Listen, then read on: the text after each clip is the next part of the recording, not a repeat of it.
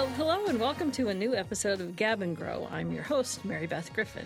And today we're doing a new little sub-series in the program where we're going to be talking about and learning about some of the administrative offices on campus and people who might have something to do with your life as a student here at WCSU. So to start off this series, we're talking with the Dean of the Ansell School of Business, Dr. David Martin. Hello. Welcome. Well, thank you. Appreciate your offer. Oh, we're very glad to have you with us. So I want to get into the dean stuff in a minute, but I want to start by just asking you, tell us a little bit about you. Where'd you come from? What interested you in business? How did you come to WCSU? Well, I was born in Hartford many, many years ago. We won't say how many. But, and I grew up in Hartford and East Hartford. And went to Catholic schools for a while, both public and Catholic, but junior year on, I was at Catholic schools, went to East Catholic High School and graduated from there. Started at Central, got married while I was at Central, went to Long Island, the company I was working with, closed down in Wethersfield and moved to Long Island, so I moved with them and finished my undergraduate degree at CW Post, which is now LIU Post. Yeah. And then from there I went on to, came back to Connecticut and started my MBA, although I didn't finish there. I eventually ended up in Illinois and finished at Western Illinois. Okay. I've actually been there before. Oh, have you? I Macomb? have, Yeah, yes. yeah. It's a small town, although I did take most of my classes in a little town called Quincy, Illinois. Okay. So they came down most of the time and did take some up on campus. And then I was working for a company that made mud pumps for the oil industry. Not an exciting thing, but it was paying the bills. And the oil industry went to heck in a basket in very quick order. And so I got laid off, actually, and then a little college across town, Quincy College, decided to hire me for the faculty in business. And from there, I started my doctoral program at St. Louis University. And eventually, they took pity on me and said, "How long have you been here?" And I said, "Some 6 years or whatever." And they say, "Yeah, you graduate." So I got a doctorate in with a PhD emphasis in finance and a minor in decision science, and then went to St. Bonaventure University in Western New York. Long story. I ended up at St. John Fisher College as dean up in Rochester, New York, and I was there for 4 years. During that time, we got reaccredited with AACSB, which is our accrediting body, and then we also built a new building. So through those two things, I said, well, I've done enough here. And then the Western opportunity opened up, and they wanted somebody with experience with AACSB, and I have plenty of that.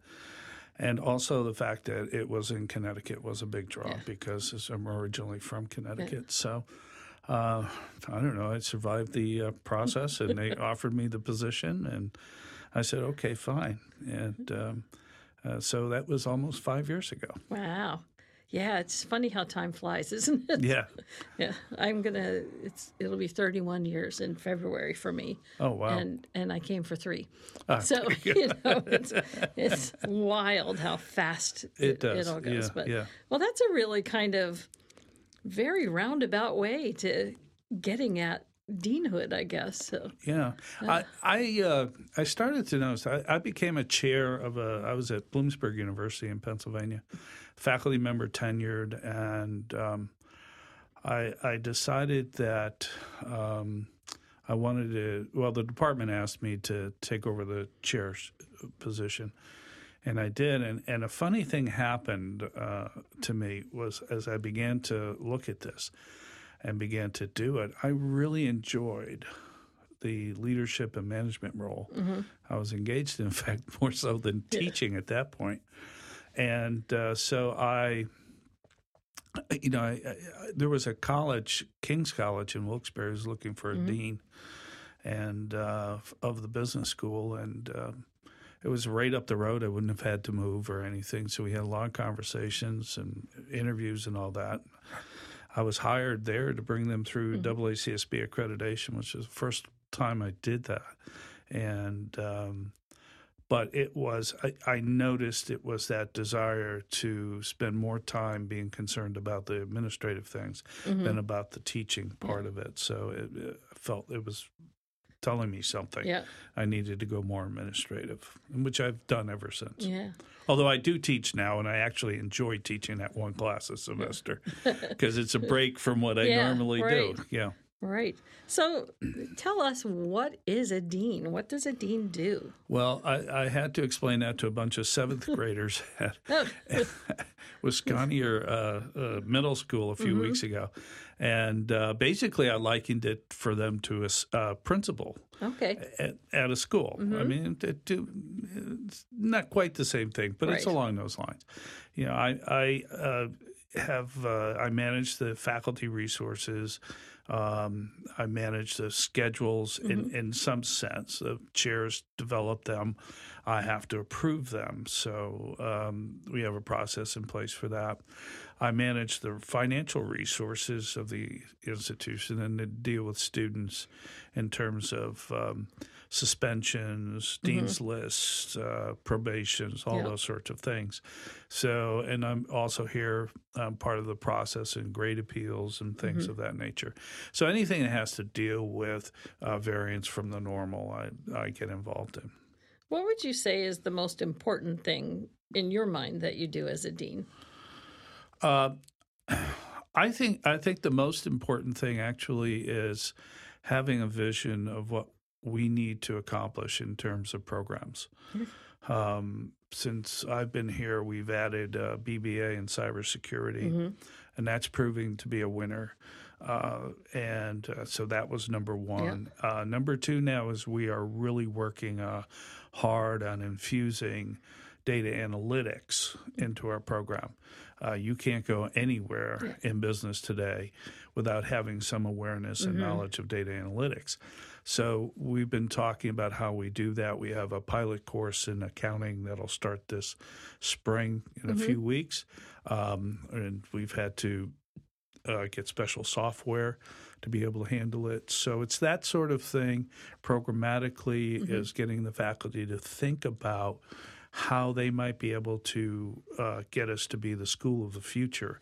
Because if you're in the future and you start to say, "Oh, we got to do this," it's too late. Somebody's already done it, and you need to get out there and get ahead of that. Yeah. So there's always things that you have to do, but it's also thinking that step ahead to what's next and how do we get there before we need to. So surveying the environment is what I call it, and it really is helpful, and it's helpful to the faculty because they survey the environment in their area, but they don't do it totality related to the business program. Or JLA. I've got to throw in JLA as well. So. Yeah, I've always tried to understand how that kind of fit in the business school area, but the story I'm told is that when they were that's moving, where they had classroom space. They had classroom space, and they figured out there no one would bother them. They were basically right. So. It's kind of a neat thing to have them together, but it's a little different too. So, what would you say? Because we focus a lot of this on students. So when do students come to see you as a dean? What are the normal kind of contacts that you have with them? Grade appeals, grade changes, that sort of thing. That's always number one. Number two, if they can't get into a course that they want,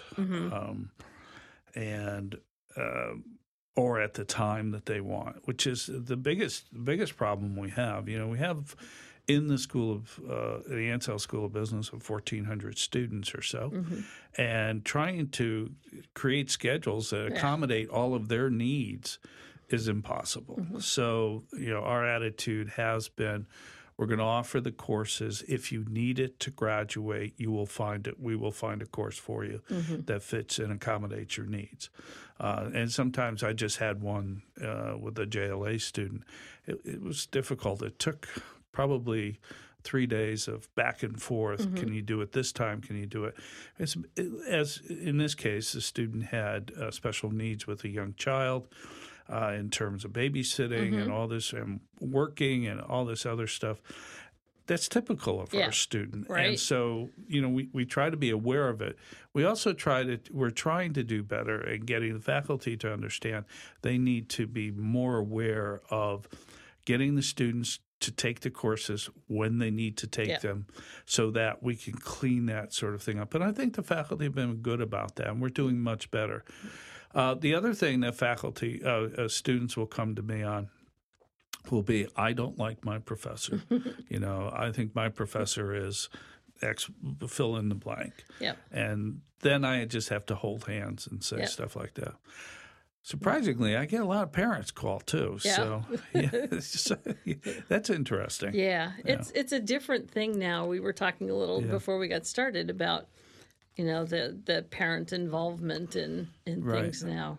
I think I saw something the other day that instead of helicopter parents, which we've been calling them for years, it's lawnmower parents who clear a path for their kids so that they never have to hit a bumpy road kind of thing. So it's... Yeah, I've had one recently, and I try to, if a parent calls me, I will take the call and I will deal with them as best I can. But what I try to do, and I've done this for many years now, is to get the student involved in the process. And I had one recently where the parent was just taking the lead on everything, and I finally said, okay, I'm going to have an email conversation with your son, and I'm not going to include you in on this because I need to have it with him. He's a senior, and I need for him to take responsibility. So, and to his credit, the father has dealt with that appropriately, but sometimes it's just like you have to say, this is the last conversation we're having on this. I've explained to you why we do things. We have policies. I'm very good at saying, here's the policy. Here's what we're doing and why we're doing it. And we need those policies, and they make sense. And if you don't like the policy, well, I'm sorry, but that's the way it is. I think sometimes, we have a lot of students who are first generation too. So sometimes the parents are just calling really to kind of figure it out for themselves too and be able to help their students. But sometimes they can't stop the helping. Right. I think. And that's when we do exactly the same kind of thing that you do, is to say, I'm happy to explain what's going on to you, but it's really helpful for me to hear from your son or daughter what's going on and to work with them directly so that we can, they're the ones living in this situation. So let's... And they have to learn how to deal with conflict and confrontation. And it's not easy, but it's important for them, because once they leave here and are fully immersed in the business world, it's going to occur. And mom and dad at some point are not going to be in that equation, and they need to be able to stand up and articulate for themselves what their concerns are. Yeah. So that's probably the most challenging part. Students, I think, are okay. And I know where they're coming from. I understand. And as I tell students, I teach a class, and as I tell students, you can't come to me and say, well, I work, because I went to school full-time, worked full-time. And, of course, I did 12 hours rather than 15, but still. So I did all that, had a family. My master's was part-time, and my, working full-time. Same thing for my doctorate. I had 2 jobs at one point, teaching at the school I was getting my doctorate, and also at the school that was employing me. And so, I had a lot. Fortunately, I could do a lot of things in common. I could give the same exams. That was really good. But, I mean, it was you just do it, and I understand it. And I understand all the issues and problems that students like that face. And I think we're real good, by and large, in handling that. But I tell them you can't use it as an excuse either. You have to achieve. Yeah. Well, and that's the thing. It's finding the way to manage what's on your plate. Right. So. And I think it helps them absolutely, because I talk to employers all the time, and they come back and tell me, look, your students work. I was just talking to one of the local regional accounting firms, and they said, we love your students. They work. They could do a little more help here, which is Excel. and which is data analytics. And we say, we're working on that. Yeah. We've got that. We understand. But they said they will go in there, they will work hard, and you can't believe how employers love that. Yeah. You know, somebody shows up and says, I'm ready to go, and it's not what you owe me, it's what I owe you. Yep. So, yeah. Let's switch gears a little bit from that talk specifically about Dean and talk to me a bit about the Ansell School. What's special about it? well, a couple of things. Let me brag on JLA for just a moment. I think we have the finest justice and law program in the state. We have great faculty. They're experts in their field. Many of them have practical experience as either a lawyer, as a police officer. We just hired a faculty member who was a lieutenant in the New York City Police Department in the Internal Affairs Division. We've had Terry Dwyer, who was on the New York State Police. I believe he got to the rank of lieutenant. He's also a lawyer, and he still deals with police officers in his role as a lawyer. So they're able, the faculty, to merge both the research side and the practical side. And that's what I think makes it a really effective group of faculty. And, you know, we put people in police departments, probation offices, you name it. We're putting people out there. And it's one of the largest majors, if not the largest, on campus. On the business side, we worked hard since I came here. April 30th of last year, we earned the most prestigious business school accreditation in the world, AACSB, and that stands for the Association to Advance Collegiate Schools of Business. It's a wonderful organization, 820 accredited members. Many more wanting to join. We have over 2,000 members. Wow. They're headquartered in Tampa, so it's good to go there occasionally. And they also 820 members of 57 countries. Oh, wow. So we have accredited. I tell folks that they have accredited members on every continent except Antarctica, which has no schools, especially if you don't count the penguins. Exactly. Yeah, and that was a long time coming. There was a lot of work that went on there. A lot of years to get that. And I was fortunate. I came in, and I think the faculty were at the point of saying, let's just get this done. Yeah. And so the faculty were fantastic. I always told the faculty, look, they don't accredit deans. They accredit faculty. So it's their productivity. It's what they're doing. And so my role was to guide them with all the experience I've had with AACSB. My goal was to help guide them through that process and make sure we were doing the right things. And we did. So it was great. It was fantastic. So now I'm not going through that now. So you know, we talked a little bit with Elise Budnick and Stephen Schultz, who is a student tutor at the Learning Commons, and their show is going to be on the week that this show is on. Because we tape these in advance for those who don't know. So they had some great information about the Learning Commons and what it does, and do some really wonderful things up there too. I wondered if there was anything that you wanted to. Well, I'll tell you, that was the reason I came here. Yeah. Really, when I saw what they were doing with the Learning Commons and taking students who were at risk and helping them in the process of getting better. You know, we do believe we're transformational in the lives of many students. And so what they're able to do up there is to connect individually with students. We know that students who go there get higher grades in the classes in which we tutor them. We also started in the last couple of years, group study for advanced classes, which has been really significant.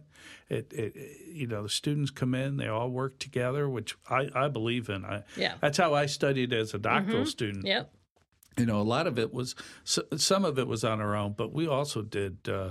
I remember a couple courses teaching part time for St. Louis University. I had access to the faculty lounge. So Sunday nights we We spent, over the lounge. we took over the lounge, had coffee and stuff. It was great, but we worked together.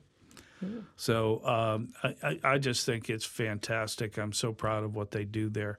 And, it just is, it's a great group and the students love it. So A couple of questions I did want to get in. Not everyone is a business major, but I think sometimes people can benefit from, doing things outside of their comfort zone or their box that they put themselves in. Are there classes or things that you might recommend to non-business majors that they might find helpful or, make them more successful in whatever their major is? Well, I think, first of all, everybody should have an understanding of financial accounting, not to be accountants, but to understand what a balance sheet and income statement is. Are people have trouble with that. Yeah. and no matter what organization you're going to work for, they're going to have financial statements. And so as a consequence, it's helpful to get an understanding of that. Secondly, I would recommend organizational behavior, which is an intro to management course. How do people interact together in the work environment? How do teams become successful? All these sorts of little ideas and tricks that you can learn to make yourself more productive in a workspace. Again, doesn't matter what the workspace is. Everybody's got the same issues ultimately, so you can learn about that. I think Principles of Marketing is also a fantastic course because no matter what, you got to sell. If you don't sell, wherever you're working, you're not going to have anything to do because nobody's going to be there. Every business has to market. Every business has to sell product to a customer. So it doesn't mean you're going to end up in sales, but it does mean that you should take a look at what it means to be effective in marketing. So those would be the three courses. I have an affinity for finance because that's where my degree is. But I think that unless you've got a better background in math, people get intimidated by formulas. And so we try to demystify that. But still, those are the other three I think would be very good. It would satisfy every major. It would not hurt anybody. And in fact, I think students who have a creative bent, marketing and digital marketing would be an area to actually go study. Yeah. For business majors, are there like a top 3 list of things that you think would help them be more successful? The first, specifically not for a major, okay, but specifically for students. Research indicates this. First of all, go to class. There's no other substitute for going to class. I remember one time I had a student hadn't been in but 2 classes, I think, all semester. And I looked at him. He wanted help to get his grade higher at the end, and I don't do that. Because he didn't come. I don't know why I have to work harder, right? So that's my approach. But he said, I said, well, you haven't been to class. And he looked at me and said, well, I didn't get anything out of going to class. I said, of course not. You weren't there. So, I mean, So go to class. I mean, if a student comes to class, is on time, is ready to go, at the end of the day, I think most faculty appreciate that and do what they can to help that student be successful. Secondly is engage the class outside of class time. And that's something that a lot of students don't do. And not a lot. Some of the students don't do. But the ones who have trouble are those who don't engage. This is not high school. It is it's something that you have to really, truly participate in. And the third thing is work together. I think encouraging people to do teamwork, the old days of going in the library as we did, finding a carrel and piles of books and all this sort of stuff, that's over. So, and work environments don't require that. Ask us to be teammates. So work together, learn together.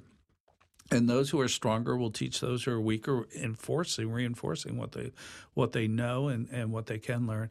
And then those that are weaker will get the benefit of working with their colleagues and learning the material. So, and then finally, just keep recognizing skills. The world out there assumes knowledge. Knowledge is necessary, but it is not sufficient. So the sufficiency is in your ability to think critically, which means you got to ask questions and you got to answer those questions, and et cetera.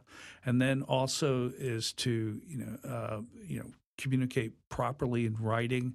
We're not talking text messages here. We're talking reports that are readable and proper grammar and all that sort of stuff. Oral communications, although students tend to be pretty good at that.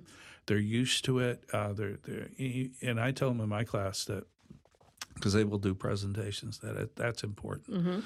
And then finally, I think that there'll be some other skill sets that each major will develop, and you got to pay attention to those as well.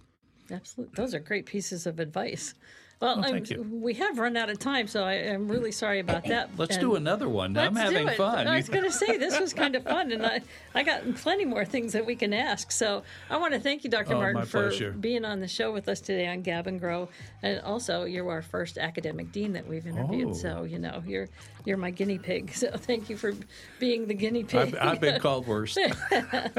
If you've been listening today and you have questions that came up that we didn't answer, I hope you know the drill. Just email me at griffinm@wcsu.edu, and I'll work to get an answer for you. In the meantime, tune in anytime to listen to Gab and Grow podcasts on your favorite spot. We're on places like SoundCloud and Stitcher and iTunes, and anywhere you listen to a podcast, you can probably find us. So until the next time, thanks again, and bye-bye.